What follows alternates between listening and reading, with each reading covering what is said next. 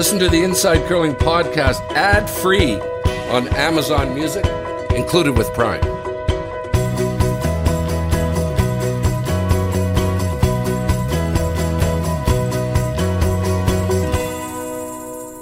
Well, I hope you guys are ready to go. I've been waiting here for 15 minutes for you guys to figure everything out. Hi again, everybody. It's Jungle Jim Jerome coming at you with another episode of Inside Curling. It's always a little risky when they tell me, Kevin and Warren, too, Jim, do you mind just hitting a few buttons on your laptop? Not a good idea. Not a good idea. Welcome to Inside Curling as we wind down our season. Joining us, as always, is our World Curling Hall of Famers, Kevin Martin, 2010 Olympic gold medalist, and Warren Hansen, the 1908 Northern Alberta B Division semifinal. Okay? Really, Jim? He didn't invent the corn broom. He went way before that. He invented wood, okay, for the handles of the corn broom. We got sponsors, baby. I want to fully recognize Sports Interaction, who brings you what is happening around the curling world. Nestle Boost, the sponsor of Mailbag. Hot Rock Topics is brought to you by Coyote Tractor. And in the house, we got a guest. We love our guest. Is brought to you by Goldline. And Hearing Life, who sponsors What Are You Hearing? And all those categories are filled today. Here's what's on. Joining us today in the house will be Patrick Prade, manager of the Vancouver Curling Club, who's going to provide us more insight on what's going on with curling clubs. It's a bit of a sticky topic. It's not always good. But we'll find out what Patrick is doing in Vancouver. One of our listeners provided us some feedback on our comments about the Pan-Continental Cup. This is our mailbag. You'll be happy to know, Kev, this guy, in his words, vehemently thinks Warren is wrong. I said I might read this email every 5 minutes on the show. What's happening around the curling world? Sault Ste. Marie announced a huge thing, major event that's going to be held in October. But speaking of the Pan-Continental Cup, it's going to be played at the same time. What are you doing, people? What are you doing? Hot Rock Topics came across an interesting item this week regarding what is involved when it comes to exercise and calories. I'm guessing you got to exercise. That's what's involved. But we're going to take a look at it. You'll be surprised how much exercise you get when you curl. It's more than you think. What are you hearing? We found some interesting results of a survey conducted by USA Curling. It was almost a couple thousand people that they surveyed. Warren's going to give us an update about that and the results from it. Goldline brings you in the house. Goldline curling equipment can be found in pro shops and curling stores all around the world. Plus, there are retail stores in Calgary, London, Scarborough, Mississauga, and they got 2 stores in Ottawa. Goldline can be found at every Grand Slam of curling event and online anytime at goldlinecurling.com. Would you please welcome the manager of the Vancouver Curling Club, Patrick Prade. How are you, Patrick? Hey, Jim. How you doing, buddy? Well, I got a question for you, Patrick. When are you going to go back and get the haircut finished? Okay, it looks like it's so good. Okay, what do you got going there? You look like the French cartoon character Tintin. Do you remember? When you're 5'6" at best, the extra height helps, right? A little stabilizing during the slide as well, aerodynamic. You know. I love it. Yeah, I love it. You look like a shark, like you have a fin on top of your head. It's cool, streamlined. I kid, Patrick. I kid, man. Thanks a lot for joining us. First of all, how are things at the Vancouver Curling Club? What's going on? Bring us up to date. Things are good. We're facing all the problems I think most clubs would like. We're basically at occupancy. Like during the peak of the season, 35 draws a week, 98% ice utilization. We're trying to figure out how to keep getting people into the sport when there's limited space. So we got all the good problems. How many sheets do you have? 8-sheeter. 8-sheeter.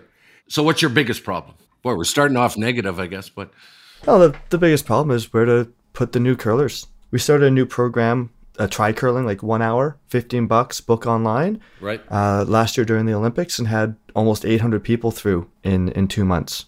Couldn't fit anymore. We were running out of coaches and ice times. This year we had about 1,100 people through. And then our 5-week programs are pulling 250 people a year. So how we get those players integrated into leagues is one of the big steps we're trying to keep sorted out. And how are you doing that? From our membership survey, speaking of surveys, we have 450 results in. We're looking at 6:30 in the morning to have games before people go to work rather than going to the gym. I was surprised how many people are actually open to it. Right. Adding spring leagues as well. How many other options, Patrick, do people have in Vancouver to curl? How many clubs are there? Well, I mean, we've got one just south of us, Marpole, 6-sheeter, that we're looking to do some partnering with to maybe have some of our overflow get people into the sport. The North Shore, unfortunately, doesn't have any clubs anymore. And the Lower Mainland's actually seen a large amount of ice go away over the past decade. I think Warren probably have a better number than me, but it's at least 20 sheets over the last 20 years. So it looks to me that a bunch of clubs closed too early, or not a bunch, but the clubs closed too early, that they sort of reacted to a bit of dip in attendance and memberships, and now there's a bigger need for more clubs. I think a lot of clubs have fallen into a trap of not being sustainable long term. Like, we think nonprofit, we're not supposed to make money. Well, if you're not putting away 30, 40, 60,000 a year, you're not going to be able to replace your plant or your roof eventually. And that type of big picture thinking, like, we've had really good leadership at VCC. The club was in a building that was basically with a roof ready to fall down on it, a river running under it, a ball of ice that was heaving that I think took like 2 years to melt after they tore the building down. But if it wasn't for the Olympics, a loan from Van City, we wouldn't be open at this point. Right. And the leaders of our club, they put together a great sustainability program that we have to put away the amortization depreciation of our assets every year to save for the long term. Yeah, it's a tough business. A guy who's been around a million curling clubs is Kevin Martin, so we'll get him to jump in here. Yeah, well, thanks, Patrick, for coming on. I really appreciate it, and I'm really happy to hear things are going so well for your club. We did see some numbers from you as far as the amount of revenue coming in from various ways. And that interests me a lot as far as, because I talk a lot on this podcast, I'm not sure if you tune in once in a while, but with membership, which is great, but then also having lots of events and fun things and different things, so that maybe the out of the 100% of revenue, you can knock down the membership portion, be maybe a little bit less. You know, a lot of clubs probably want to go after 80, 90% of their total revenue straight off membership. And I guess, how do you do it when you've got 98% sheet occupancy, which is amazing? Actually, the next study I'm running right now is per percentage depending on the usage type, how that contributes and reflects in revenue. In kind of broad strokes, like rentals, our corporate, school groups, birthday parties, you name it, it's only using 11% of our ice each year, but it's 30% of our gross revenue. Wow, big. Right? It really picks up the ball. Our club and member-run leagues and programs are about $400,000 or $500,000. Rentals are about $300,000. And then the bar and the pro shop pick up the difference. And grants. So 11% of the overall usage is 30% of your revenue. And then I'm guessing 50% of your membership rental revenue, that's 40% of your ice, or 50% of your ice usage, is only covering 40%. Yeah, 56% of our ice use is right around 40% of our revenue. Isn't that amazing? So how do you, I guess my next obvious question would be, would you be looking at dropping your membership total down to maybe, instead of 56%, 30%, and bringing your rentals up to 22, 23, 24%, and all of a sudden your revenues would increase by, I don't know, 10 to 15%. By a lot. Yeah. That's just simple math in my brain. Like, again, that's the balancing act we're really looking at right now, is where do we need to cap our league programming at? And it's probably around 60%. Our Saturdays, we're actually reducing our 5-week Learn to Curl options this coming season to guarantee some spots for rentals to maintain that revenue stream. But we don't want to be caught in a spot where we don't have a pipeline anymore. So we make sure we have enough ice dedicated to discovering curling, to learning curling, and then to play curling, right? And that discover, it's the try curl and it's the rentals. That's where people get their first taste. Then you get them into a 5-week program and then into leagues. So you mentioned a 5-week program. What's that look like? Maybe it's common, for you, but I don't think a lot of clubs do that. Oh, so our 5-week Learn to Curl is, it's usually about $150, $30 a week. The first session, you get quite a bit of learning with a coach, and then you play games with other new teams. The second through fifth week, it's only like 20, 30 minutes, like on learning how to hit or sweeping communication. Like we pick kind of a different focal point or different feature of the sport, line of delivery each week. And then, yeah, they get out there, they play games with new curlers, and we make sure to have lots of intakes, which has really been key. We don't just have the start of the season, get in now or tough luck. We make sure every 5 weeks we've got a cycle of novice leagues, learn to curls, that you can go from one step to the next without being kind of left out in the cold. And how about different positions, the newbies? Are you're making them switch every once in a while or something? Most will rotate for new teams, and we encourage it. Some have one person who's that natural leader that ends up skipping their group of friends, and we don't say that you can't, but it is good to get them to have the full experience. Back to the intakes, the first time I ever went curling was a burger and beer 10 years ago out here in North Delta where I lived, and I loved it. I mean, I already knew how to drink beer, so I was halfway to curling to start. But I go to the manager, I'm like, all right, Laverne, sign me up. I love it. When do I start? And she looks at me, she says, well, the ice melts tomorrow. We're back in September. Right. Good timing. Yeah. I was back in September. Right. Well, no, but you mentioned something, and I'll let Warren here in a sec. You and I could talk for hours. You mentioned a spring league, which interests me. Yeah, so it was just kind of a off-the-cuff experiment this year. We had a couple little blocks where we were able to offer 4 sheets for 8 weeks worth of games, condensed over a 5-week period. And we put up one Facebook post, and it was sold out in 2 days, 4 sheets across. And people were saying, well, we didn't know, we couldn't get in. Or this coming season, we're going to be putting on a much bigger, more robust spring league, running from kind of mid-March to end of April, to see how much demand there is for an extended curling season. Huh. That's excellent. Hey, Warren, go ahead. Great. Well, thanks, Patrick, for joining us. A few things I want to touch on. The first one is you have a lot of ideas about how curling clubs end up in decline and how they get out of it. Give us your rundown of how they get there and then how might they find their way out. Well, I mean, the life cycle of a nonprofit, you go from a startup, which we saw about 50 years ago, a lot of clubs being built. You start up, you get into a real good growth phase, and the danger is when you hit maturity. And that's what we're really trying to avoid at VCC. Maturity is, and Kevin, you described this, the club's full and there's no room for anyone new. Kids can't get out and play unless their dad's the president or something along those lines. But clubs get full, and we basically missed a generation of curlers because we didn't have room for them and didn't need to attract them. We get into a state of decline as a result, and decline's not so bad. Nobody likes playing at 9 o'clock at night or second draws, and when there's less and less of those, it's actually kind of attractive until money becomes a problem. And clubs are faced with a real kind of key point.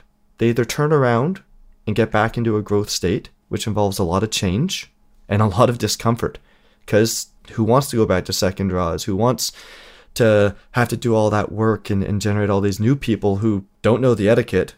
They celebrate and are obnoxious and all these things that, Jim, the established the established curlers don't want.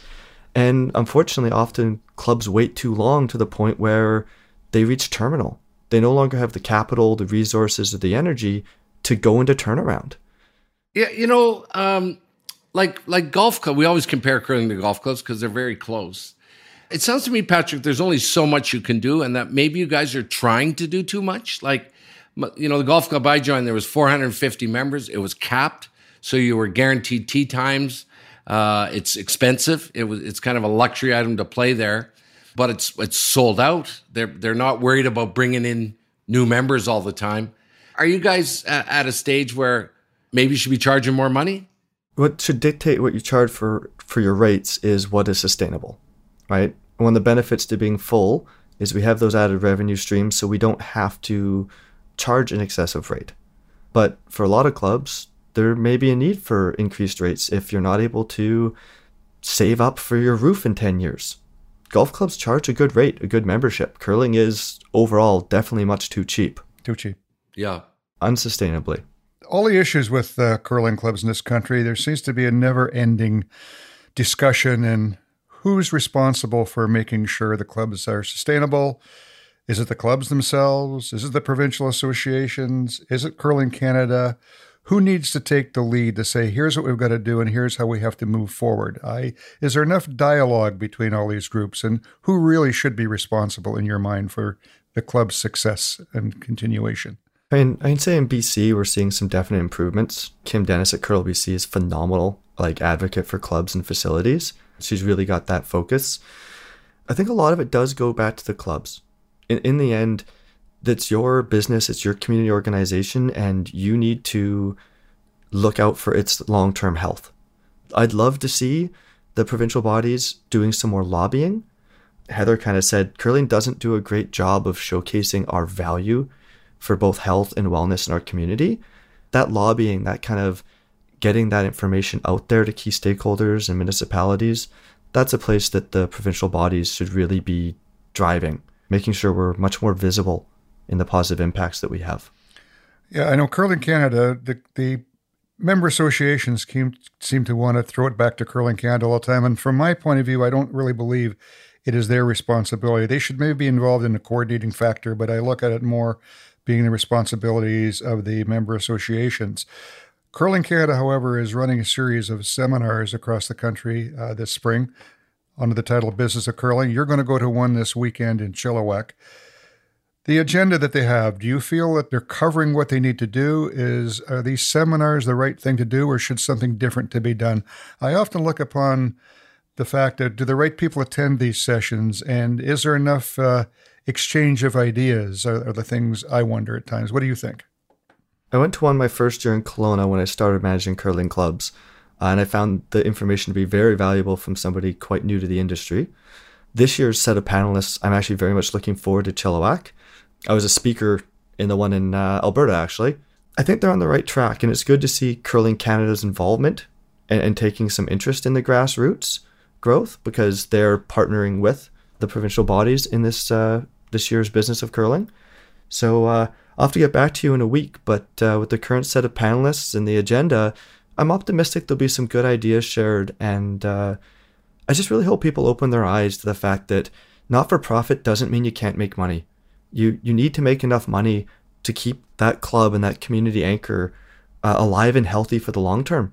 It sounds to me, Patrick, like you're all business. And I mean that in the sense of, we've had other curling club managers on before, and they I don't know how to put it differently, but they talk in sort of general terms about how it's going at their club and all that stuff. But it sounds to me like you're very analytical, and you say, show me the numbers and I will go from there, because you've quoted a lot of percentages, and that bodes well for you being the manager at that club.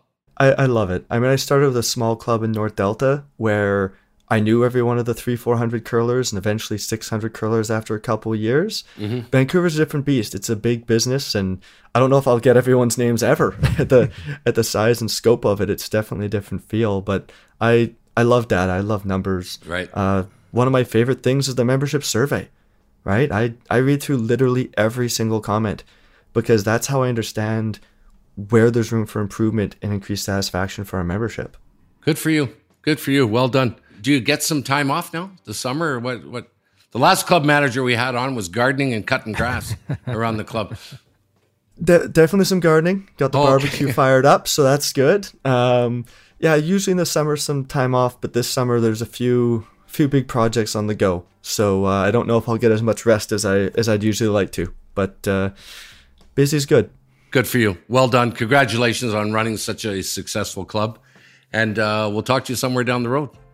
Thanks. It was great chatting with you guys. Hey, thanks a lot, Patrick. Patrick Prade has been our guest, joining us from the Vancouver Curling Club.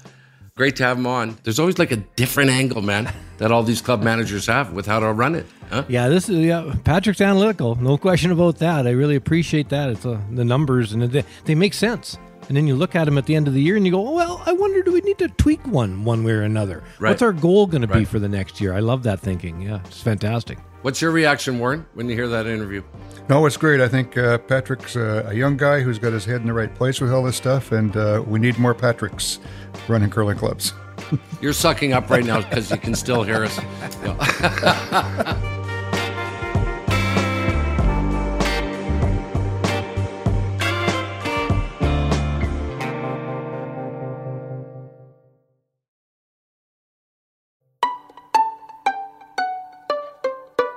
Mailbag brought to you by Nestle Boost. We do it each and every show. We pile through, I do. From morning till night, I pile through all the... Sorry, I made a mistake there. Warren does, yeah. Sorry. Somebody does. Somebody does, yeah. But Warren always plucks a good one. Edward has some comments about our discussion last week regarding the Pan-Continental Cup. As I said, he's not pleased with what the old Hansen man has to say. He's not pleased, Jim. He's just offering another opinion. Why don't we let the listener be the judge, Warren, okay? Let's let the listener be the judge. Hi, Warren, I think you're dead ass wrong. No, he didn't. Hey, Jim, Warren, and Kevin. I'm a very big fan of your podcast. I listen to every episode and love your insight into the world of curling. The one thing I took exception to is Warren calling the Pan-Continental Cup a non-event. Sure, right now you can tell me 4 of the 5 teams that can qualify for the Worlds this year, but that will not be true forever. One day the U.S., Japan, Korea, and even Canada may not make the top 5. It is possible. I vehemently disagree with the fact that the world should have an A, B, C, and D division, because that would just entrench the top teams forever. On the European side, Sweden, Switzerland, Norway, etc., have to earn their spot in the Worlds every single year at the European Curling Championship. Why should the rest of the world be any different? They, too, should have to earn their spot. Long gone are the days the automatic burst for the U.S. and Canada. They are great curling countries, but even they should have to earn their keep at a regional curling championship. One thing I would like to see is the runner-up of the previous Scotties and Briars go to the Pan-Continental Curling Championships instead of the winner. As the winner won the rights to go to the World, the runner-up could have this as a chance to wear the maple leaf. Can't wait for the next week's show. Best regards, Edward Giordano. P.S.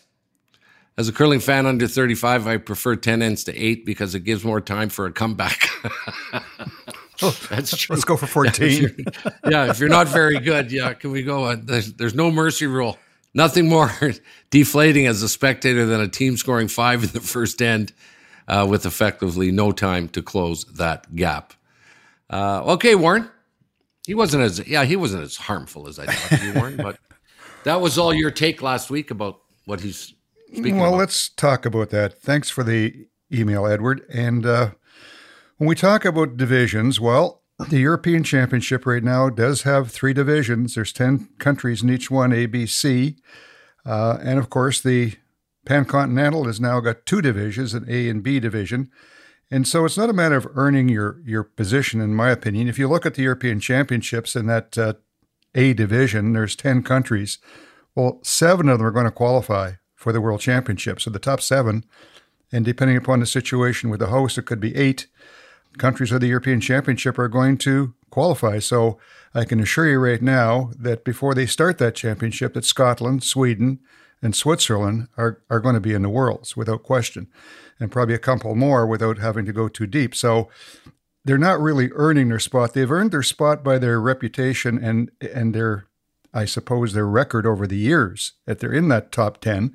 And the way it should work, and the way most sports do, is with the 3 divisions, and maybe there should be 4. Let's go to the A division. Each year, the 2 bottom teams drop into B, and the top 2 teams in B move their way up. And so that's how you work your way to the top. You start by playing against people that are your own caliber, and as you get better with that group, and you can beat everybody in that group, you move to the next one. And I don't understand or never will gather the fact that you get better by playing the best teams when you're far from being the best, and they get your butt handed to you on a platter every time. That isn't probably not how you're going to get better. So I think, amongst other things, the current system doesn't allow for people to move up the ladder as they probably should. So that was my point. And the fact is, I don't believe they are having to earn their right to play every year. They're already earned it by being there in the top 10. Anyway, that's my thoughts. The 10N one, well, we've been through that so many times, and it's a matter of opinion. But as everybody knows, we support the 8N position. Anyway, Kevin, what are your thoughts on all that? Well, I was just thinking back, I'd like to say it was the 2004 National. We were playing Jeff Stoughton in the final, and Stoughton got 5. Funny enough to say 5. He got 5 on us in the first end, and we were 1 up after 7. So, and now Jeff Stoughton's going to be, a Hall of Famer, one of the best ever. But yeah, you can come back. Yeah, as far as 10 and 8, I think 8's no question it'll be the way it is at some point in time, just simply because of the amount of time, not so much the amount of time it takes to come back, but the amount of time it takes on television and on streaming to have the game completed. So that's why I think it'll probably be 8 ends. As far as worlds go, I do like the idea of an A, B, C, maybe D, and moving teams. Maybe it's 2, maybe it's 3. You can move whatever you want up and back, and making people keep their A card or keep their B or their C or wherever they fit in. It puts a little bit of pressure on them, actually, especially if you move 2 or 3 teams out of A every year. No choice. They're down into B. So it really forces the issue to keep those teams trying hard, working hard, because people are going to move into B, and then they got to work their way back up again. And there's all those teams coming up, like Turkey right now, that are really getting good. And watch out, they're going to be right near the top here, just like Italy is. So there has been some movement lately amongst the top teams. Italy's probably the best example, but there's always other examples of teams that are countries, I shouldn't say teams, but countries that have really, really improved. It's an exciting time right now. I really enjoy watching some of the newish nations climbing that mountain to the top. It's really fun. Yeah, it's just a slower learning curve, it seems, in curling than, golf has it, right? You can go play against Tiger, but if you don't place in the top 100, you're down to the Corn Ferry Tour. And I believe watching the B competition, where the teams are all equal, has some entertainment value in it, where you're seeing the fact that everybody there does have a chance of winning that particular division, versus being into a division, and we can go into the Brier and Scotties, a good example of that, where you've got a bunch of teams there with no chance, which makes no sense. Right. Where I do disagree with you, Warren, I think I heard you say that playing against better teams doesn't make you better. Is that what you said? I disagree with that, if you did. I should. That's a difficult one. I guess to go out and play teams that you're absolutely outclassed repeatedly isn't going to help you any. I mean, to play a top-end team at some point in time is going to help you get better. You're going to learn from them, but to have a steady diet out where you're not winning at all isn't going to make you better. All right. I disagree. Okay, Jim, well, that's your prerogative. You can disagree. Edward, thank you very much for your email, insidecurling@gmail.com. We got a few shows left for the year. Why don't you drop us a line, and maybe your email will get read. What's happening around the curling world, brought to you by Sports Interaction. You want to bet? You can do it at Sports Interaction. Get in on the action and make a play at Sports Interaction. You got to be 19 years of age or older, and please play responsibly. My part of the world, Sault Ste. Marie, just outside of Sudbury, announced that an $80,000 purse will be offered in a men's event being held at the end of October. It'll feature 24 men's teams playing a triple knockout. The team's already confirmed. Bruce Mowat, Joel Retornez, Scotland, Italy, Canada. 2 from Canada, Dunstone and Cooey. Ross White from Scotland, Reid Carruthers. Kev, what are your thoughts on this event being played at the same time? This is a huge tilt. It's being played at the same time as the Pan-Continental Cup. Canada's being represented by Brad Gushue. There he is. I'll bet on him this time, but he's at the Pan-Continental Cup. Guess that means Brad, the Brier Championship and the World Championship finalist, probably won't be there. Yeah, no, Brad will be busy at the Pan-Continental, but only Brad from Canada, right? You've got all these other teams that can come and so on, and there's only maximum one team from each country that can be at the Pan-Continental. So there's certainly tons of teams to fill the 24 teams in Sault Ste. Marie. And congratulations, first of all, to Sault Ste. Marie. And the Harnons have a lot to do with that event, and so good on them. I don't think it's a bad thing to have it run at the same time as the Pan-Continental.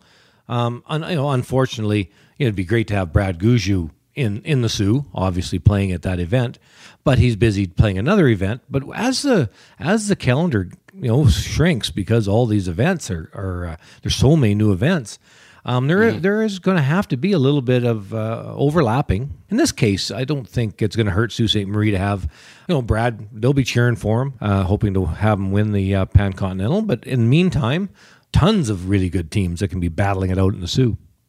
Right. Well, you heard a few of them. Warren, thoughts, my friend?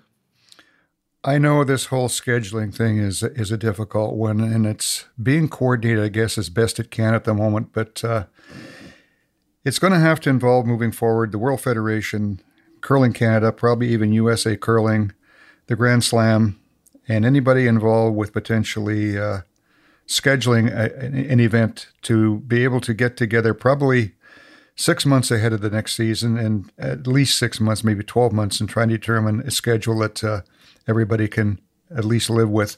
I mean, this is a tough one from a Gushu point of view. When you're running an event of that nature, I'm sure, and I can go back to my days, if you were the Brier champion, everybody wanted you to play in their event. And he's a repeat Brier champion. So to not have him there does hurt them, I think, to some degree. And at the same time, he's got the Pan-Continental. There's money in Sault Ste. Marie. There isn't any at the Pan-Continental. So, no kidding. Again, things that are confusing right now, but in the future, hopefully, are going to get better. Well, that's a credit to Brad. You know, whether he had a choice or not, where he's going, where there is no money. You know, don't forget, he was the one who said the funding should be given to lesser teams and not to the high performance teams. So good for him. Maybe the suggestion that was given to us in the email is maybe not a bad one. Maybe the second place team from the Brier should represent Canada at that Pan-Continental Championship. Maybe not a bad idea. That's actually not a bad idea. I thought I'd never thought of that before, but that sounded like an interesting idea. Yeah, no, it is good. It's a good one. Yeah, excellent. Is there any TV involved in these, Warren? I'm assuming Sioux is not a televised event.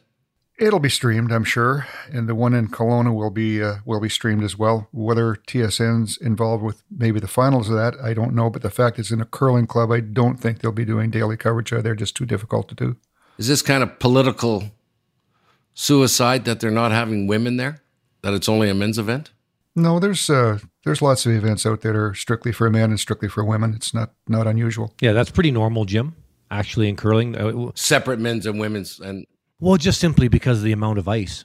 You like to have, say, 24 men and 24 women in one. Can't do it. Right? Well, you've got to start so early. You know what I mean? So that's why a lot of women's events, a lot of men's events are run separately for that reason. It makes sense on the calendar. I disagree with you. No, I'll tell you what, Jim. There's no question that the players would love to have the women and the men's events at the same time. It's great entertainment for the crowd. Sure. Issue is just logistics, like how many sheets of ice you need and how many days, and it's just tough. That's all. We must be getting near the end of the year, Kevin. Jim's disagreeing with us. Yes. Quite a lot. Yes, I'm finding my groove. Okay? I'm finding my groove. British Curling has announced its high performance teams for next season. Warren, give us a review of who the teams and curlers are. And how do they do it, Warren? What's the process they do or used to determine so early? Well, I guess first let's assume they've done things in the same manner they have in the past few years, where they actually, I think, Kevin, they hold a sort of like a selection camp for a couple of weeks, don't they? Where they bring in all these top teams, players, and then from that they determine who's going to be playing with whom. I'm assuming that's what they have done again. Greg Drummond is now the director of high performance for British Curling, and he, of course, replaced David Murdoch, who is now working for Canada. But coming out of their training camp and their announcement for their potential podium teams for this year, number one on the list of the men's side is Team Mowat. And we know who they are: Bruce Mowat, Grant Hardy, Bobby Lammy, and Hammy McMillan. Not far behind them, and team of the future for Scotland is Team White with Ross White, Robin Biden, Duncan McFadgen, and Ewan Kyle. That's on the men's side, 2 teams. On the women's side, a little more mix of things. 3 teams actually named. Let's start with the leader from this past year, Team Morrison. That team actually won the bronze medal at the European Championships. But there's some changes on the team. So playing third for Rebecca Morrison, it'll be Gina Aitken. Second, Sophie Sinclair. And it leads Sophie Jackson. Jen Dodds is also going to be part of this team. As you may remember, she was part of Muirhead's gold medal team at the last Olympics, but she's going to still focus on mixed doubles, but will also be part of the Morrison team.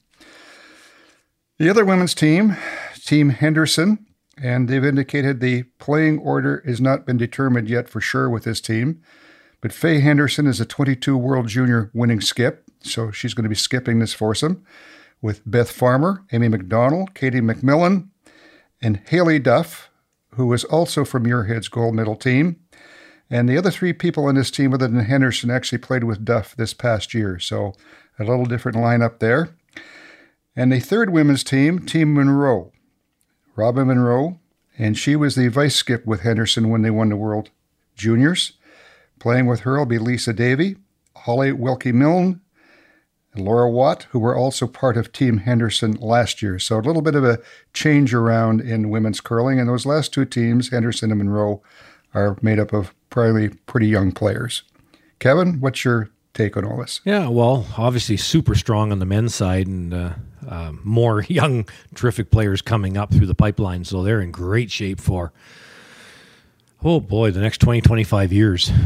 Scotland's going to be strong on the men's side. The women's side, anytime you've got one of the best ever in Eve Muirhead retiring, those are big shoes to fill. And the women's side, they're going to be moving, changing, trying to find, a combination that can be as good as what Eve was year after year after year. So that's going to be a little tougher for the women's curling in Scotland. But the men they're strong, really strong, and will be for a long time.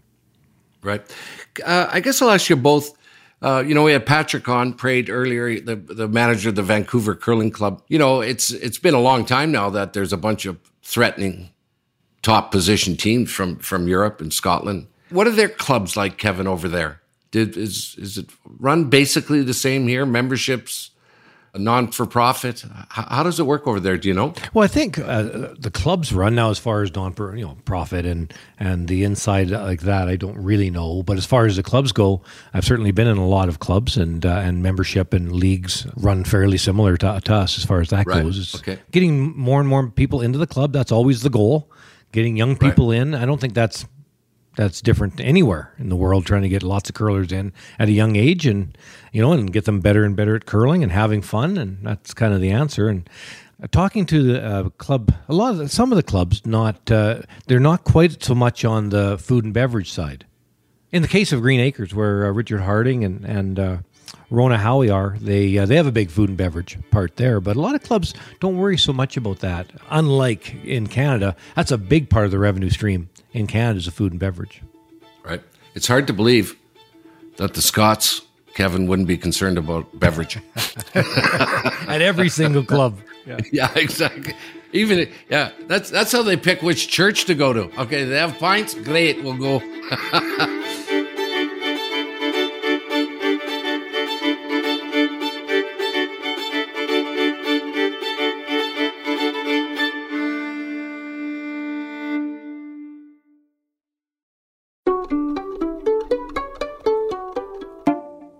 Okay, Hot Rock Topics brought to you by Coyote Tractor.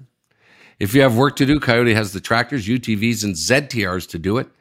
Coyote, we dig dirt. From time to time, we come across some interesting information, and the following is courtesy of bonspiels.net. In an average curling game, a front-end curler walks approximately 4 kilometers. Sweepers, approximately 2 kilometers, burn approximately 600 calories. At a national curling event, a front-end curler would walk 100 kilometers and sweep for 50 kilometers. Holy God. Curling has the longest play time of any sport at the Olympic level, 35 hours of play. Did you lose weight, Kev, when you were curling? The front-end guys, I was always just doing the yelling, hard, hard. Yeah. Good for the vocal cords, I guess, but it is a huge amount of exercise. I'll tell you what, as for, which year was it? I think it was before the 2002 Olympics. So with Walchuk and Carter and Donnie B, I believe that's right. They had us all on heart monitors on us. Oh. Yeah, for a game in the Grand Slam, actually, underneath our uniforms. So they, obviously people couldn't tell. But it was sure interesting after a couple of games looking at the spikes, the sweepers, when you go pillar to post and the heart rate, and then it comes down because the guys are fit, comes right down again and spikes again because you're only not very long between throws, maybe 45 seconds, because it takes about 25 seconds for the draw to get to the other end. If the other team throws a draw, if they throw a hit and you've got to make that come around again and sweep hard twice, it can be less than that even. So there's not a lot of recovery time. So yeah, curling is really a tough one, especially for the sweepers. The recovery and obviously when you're talking about interval training, that's terrific for weight loss and fitness. And that's exactly what curling is. It's interval training. Right. Warren, you were all about the fitness. You were the first guy to sort of do it back in the curling days when everyone thought, oh, you're curl, right? You're doing nothing. What do you think, Warren? I'm not surprised. And yes, one of the first projects I took on when I started doing work for Curling Canada back a long time ago, I was in my 20s, was the fact that at that point in time, in the major competitions in Canada and the world, you could not set foot on the ice prior to the first rock being delivered. There was no warm-up. Actually hired a physiologist from the University of Alberta, Dr. Art Quinney, who did an extensive study for us, put together a very detailed paper that I actually pitched to first then Canadian Curling Association, and then secondly to the World Federation to begin to incorporate some form of warm-up. And from that basic start, it took 5 years before we were able to get it to the point where it is now, where you could throw rocks on the same sheet you're playing on prior to the start of the game. Uh-huh. It started out, you could slide. Then you could, at one point in time, you could throw rocks, but you had to throw them on the sheet adjacent to you, not on the one you were playing on. And then finally, we got it to the point that you could actually warm up on the sheet of ice that you were going to play on. And so it wasn't an easy sell. And I think I've probably mentioned this show before. When I did the presentation to the World Federation, there was this hand went up at the back of the room and had a question. And I knew who the hand was. It was the stately secretary of the Royal Caledonian Curling Club, Robin Welch. He stood up, he says, "Sir, I think it's all a pile of rubbish. Curling is a manly game." No need for warm-up. Yeah, no need for warm-up. I'll tell you what, Warren, back in your day, for every 600 calories lost by a lead or second or third, Heck and the wrench put it on. They probably picked them up where they didn't seem to shed much weight during the curling season. Oh, yeah. Anyway, good stuff. What are you hearing? Brought to you by Hearing Life. If vision places the world in front of us, hearing places us at its center. Hearing Life invites you to love your ears with a free hearing test, no referral needed. Visit hearinglife.ca. And we had a young lady on last week from Hearing Life. And if you think you have a bit of a hearing problem, then you probably do. That's what I gathered from it. And did you hear what she said? I said, here's the 2 or 3 things that are happening with my hearing. She goes, "Yes, you have absolute hearing loss." I was like, whoa, okay. Anyway, I'm on my way in there to check it out. We figured something was wrong, Jim. Yeah. We'll blame it on your hearing. I thought you guys had hearing loss. It was just selective hearing loss when I was talking. It's unfair. On social media this past week, Warren, you found a summary of a survey conducted by USA Curling, involved almost 2,000 people, of club members across the USA. What was it all about, Warren? Well, if we go back and take a look at some history from last fall, there's been a bit of a feud going on in the USA between the curling clubs and USA Curling with regard to the dues structure and what USA Curling should be doing and what the clubs should be expecting them to be doing, etc. And it resulted in a separation of a very large segment of USA Curling from USA Association and the Grand National Group. And so as a result of that, I believe they put out a survey to, I guess, their entire membership, which 1,900 people answered with regard to the things they thought that was important for USA Curling to be doing. And I won't go through the whole thing except a couple of highlights. So the questions they asked, a level of importance, top being very important to bottom being not important at all. So it was the national championships, regional playdown support, web streaming, bonspiels, curling news, instructor certifications, official certifications, ice making, curling rock financing, dedicated ice financing. So I will indicate to you what were considered to be very important and the one that was considered to be least important.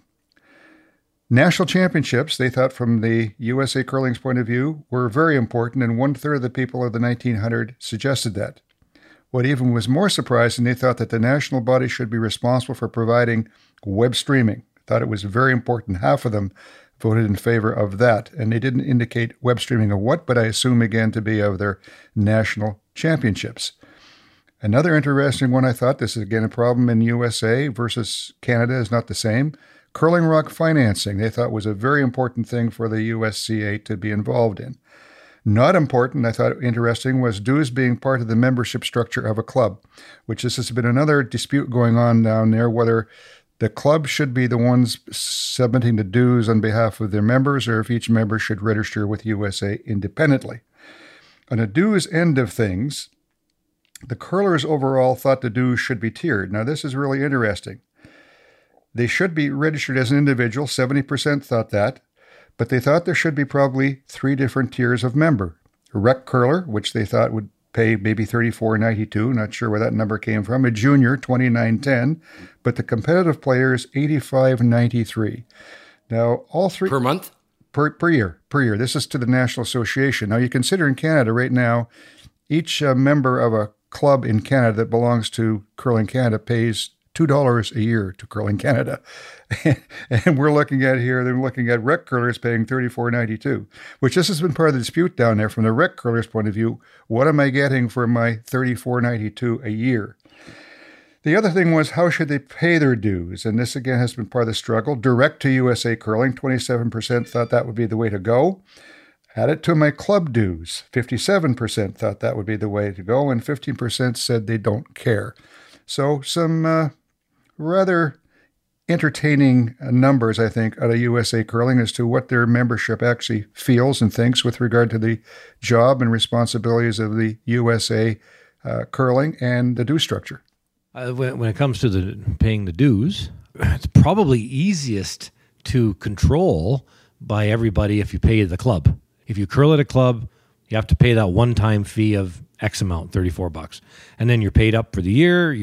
You get the emails, you get the information to do with the national championships and everything else that the USCA is doing. Yeah, that makes sense to me. Trying to collect from each person individually, I guess that would give the USCA a much better list of the people that curl in the country. That would be advantageous rather than just a list of the clubs. And the clubs have the email and contacts for all their members. So it's 2 different ways of looking at collecting that information, which is important information, people that enjoy the sport that you enjoy.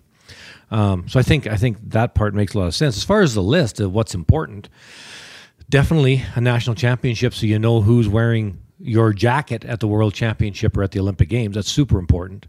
The other thing that I think is really, really important is training and bringing young people into the game. And how are we going to have those training camps? How are you going to know who are the top young prospects in the country? I didn't hear that as one of the options. And I think that's a really important one to grow the sport, is to know who are the up-and-comers and how do we get more and more of them? Where are we going to have training camps in the U.S. over the next 5 years? Making sure that it's fair, they're around the right spots. Who's going to teach them? How are we going to do this? So I think the growth of the sport at grassroots is really important. And that could be a USCA job or the individual states. But a lot of the states aren't quite as organized as what the provinces are here in Canada. So, but somebody has to concern themselves with the training of the young people. I think that's really, really important. Yeah, wasn't it back in the day, Warren? My dad was a big fan of curling, and I would watch it with him. And he was encouraging me to, did they call it schoolboy curling or something like that? Yep, schoolboys. No, you're right, schoolboys. Well, I can give you the history of that whole thing in a nutshell here. So schoolboy curling was started back in 1948 by the then 3-time Brier champion Ken Watson. He was the godfather of schoolboy curling. And that was taken over by Canadian Curling Association to some degree in 1952. And it continued as schoolboys curling until 1975.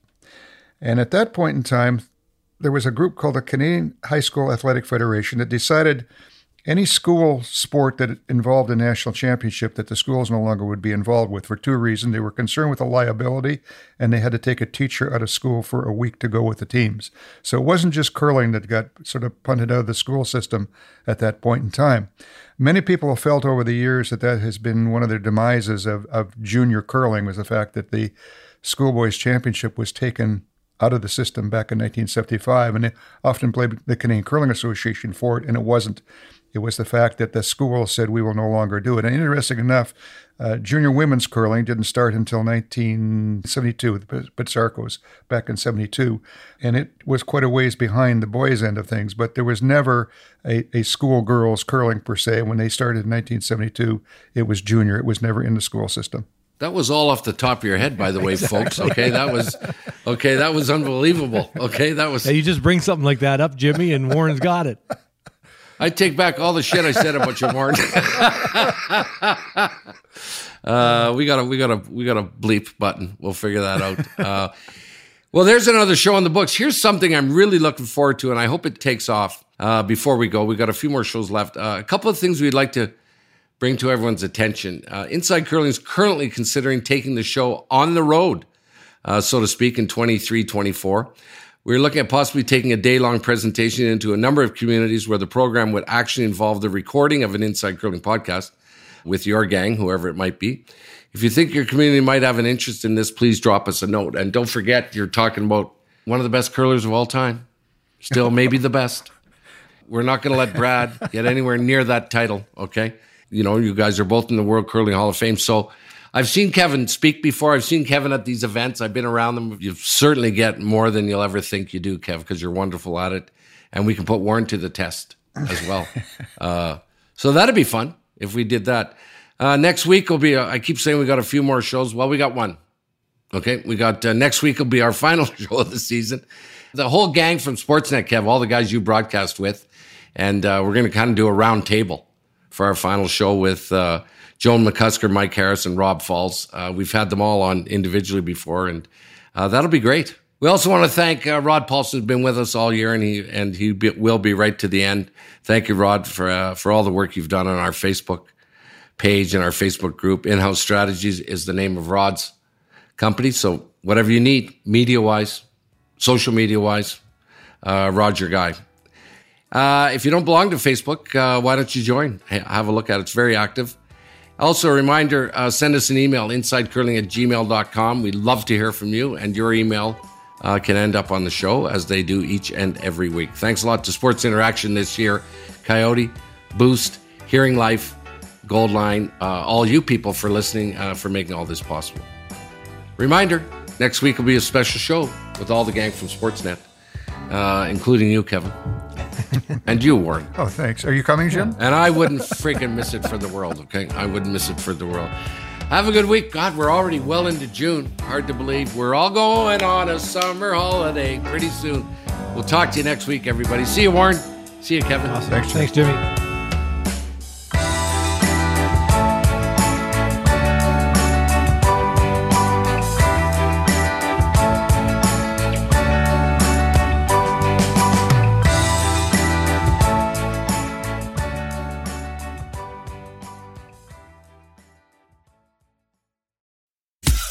Every sport has their big, juicy controversy. Boxing has the Mike Tyson ear bite. Cycling has Lance Armstrong.